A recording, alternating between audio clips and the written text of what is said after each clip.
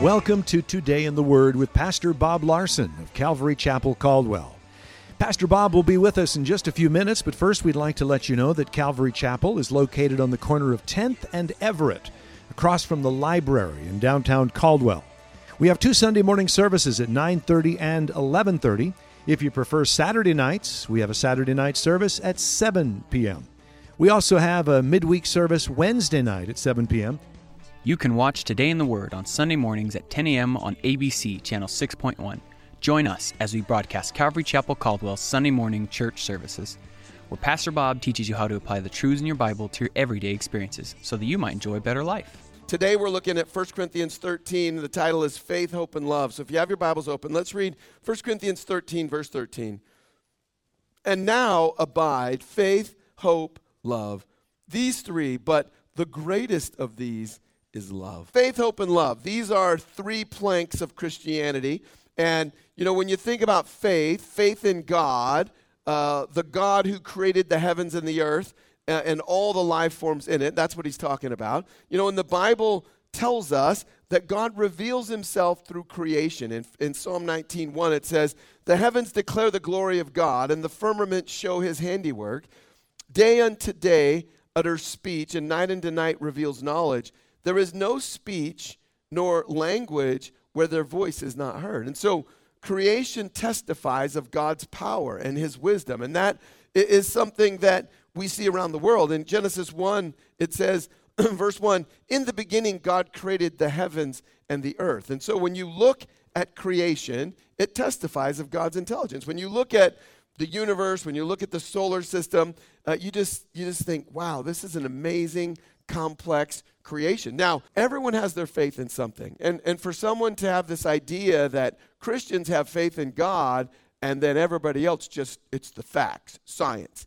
Now, I'm here to tell you, science changes regularly, right? I mean, I took vitamin E for years because our parents had heart attacks and they said, vitamin E is good for you. We ate it for 10 years and then, oops, never mind, it's bad for you. Don't take it anymore, right? I mean, and then it's like, take statins. No, don't take statins, whatever. And science just changes all the time. But here's the good news.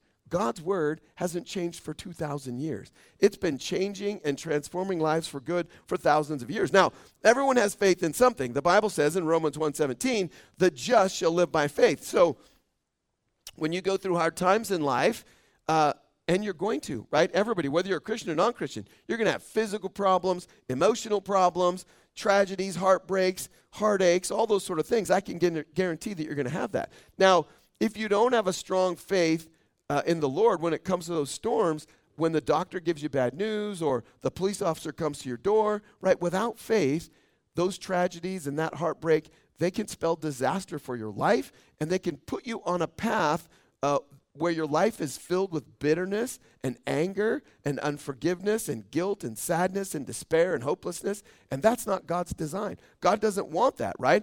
And that group of people are growing in America. As we reject God's word, as we reject the Bible in schools, and as we have removed the Ten Commandments, removed the Bible, and tell people, believe what you want, do what you want, right?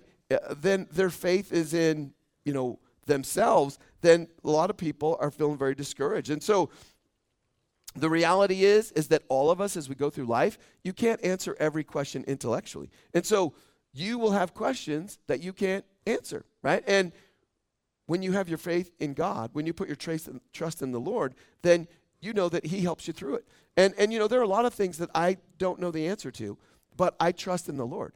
And I know that God is going to work it out. In John 14:27, he said, "Peace I leave with you," Jesus said. "My peace I give to you, not as the world gives do I give to you. Let not your heart be troubled, neither let it be afraid." So as I go through life, when a person puts their faith in God to help them, it brings an indescribable peace, knowing that my faith in God, that God loves me, that God is in control, and that the Bible has told us for thousands of years what's going to happen. And that faith helps me to navigate life in a way where I can have peace and joy. And when things look like they're falling apart, I can still have peace in my heart because my trust is in God. It's not in science, right? Philippians 4:7 says this, "And the peace of God, which surpasses all understanding, will guard your hearts and minds through Christ Jesus." When your faith is in God, he's going to help you through difficulties in life. And they're coming, right? And I love Romans 8:28. Every Christian should know it.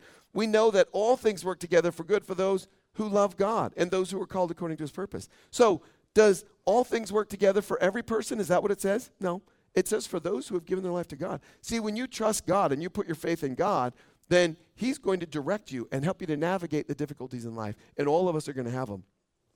And that leads us to hope. Verse 13 says, now abide in faith, hope, and love. Now, as Christians, we have great hope in the future. And that might sound weird, but Titus 2:13 says, looking for the blessed hope and glorious appearing of our great God and Savior, Jesus Christ.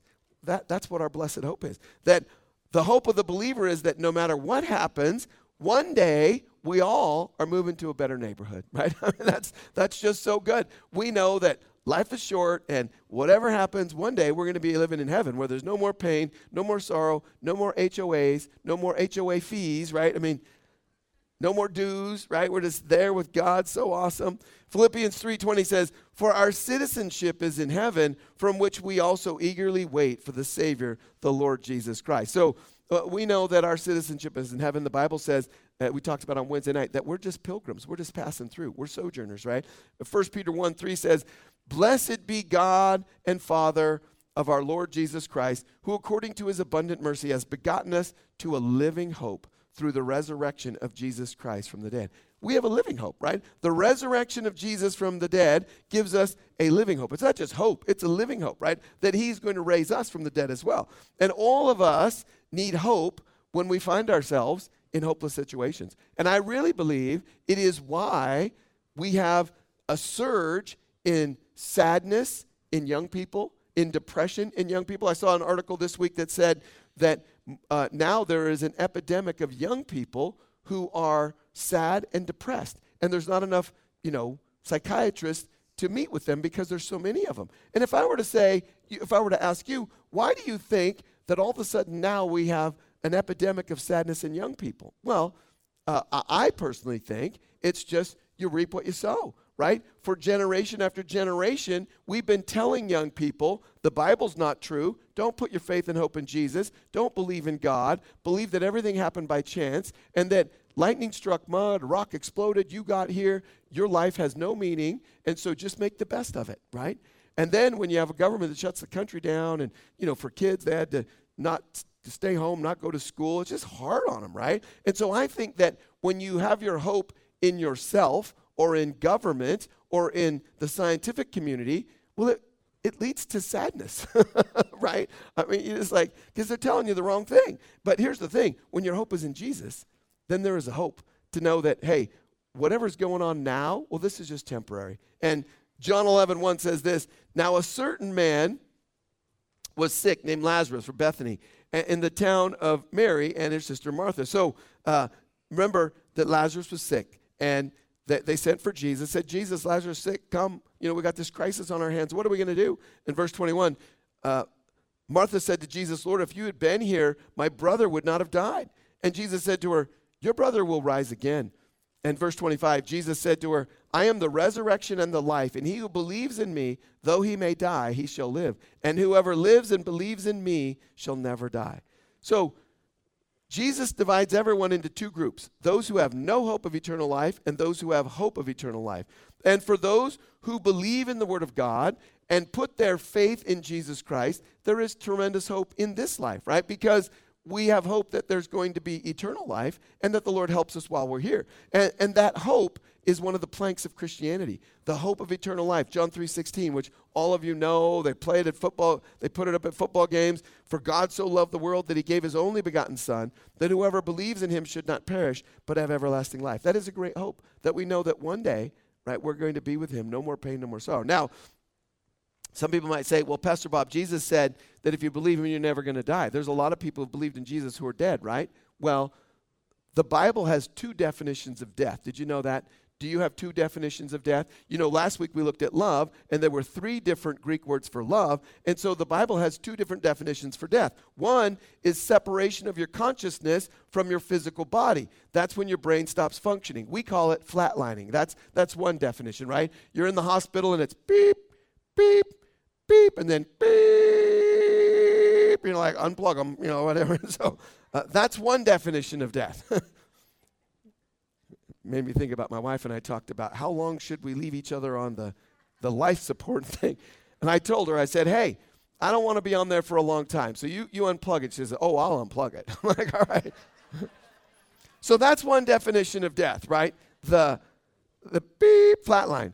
But the Bible has another definition, separation of your consciousness from God. See, when a person lives their life without any thought of God or their spiritual life, part of their spiritual being, the Bible says they're dead. They're dead spiritually. And even though you're walking around, when a person is just living for pleasure and selfishness, they're dead even though they're alive walking around. I think of like zombies. There's all those zombie movies, right? And that's what the Bible says about a person who is spiritually dead. And if you live without a consciousness of God, the Bible says you're spiritually dead. So when Jesus said in John 11:26, whoever lives and believes in me shall never die, he's not using the first definition of death, the flatline, beep. He's not using that one. He's saying that you will live forever and in your consciousness of God. He's not saying that you're going to live forever in these aging bodies, right? Who wants to keep this body forever? Right? Nobody.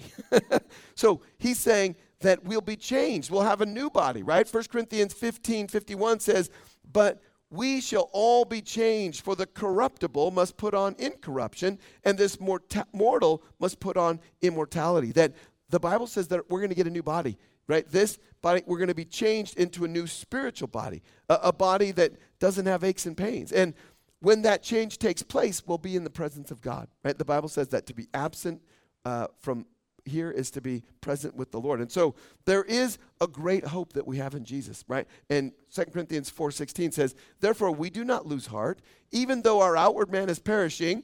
And that's where all of you who are over 50 could say amen, right?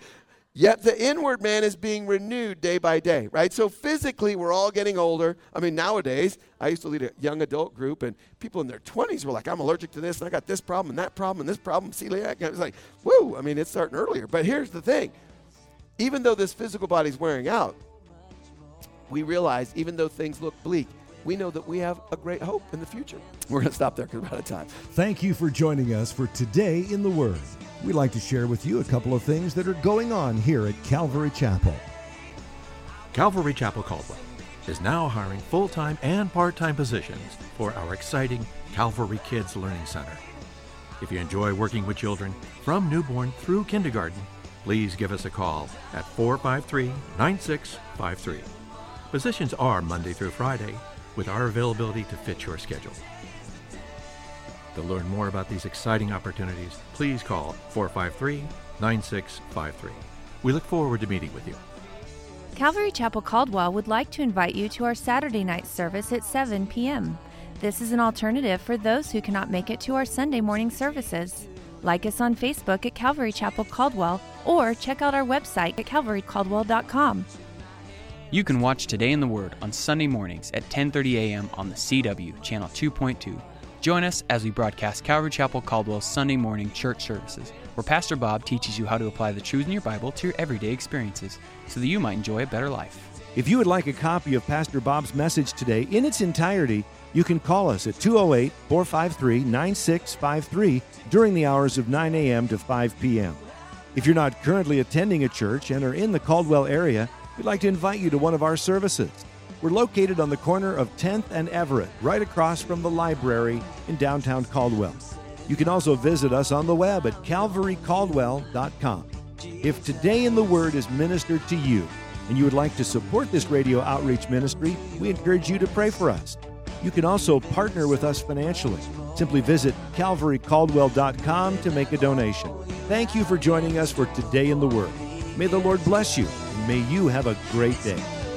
Today is the day you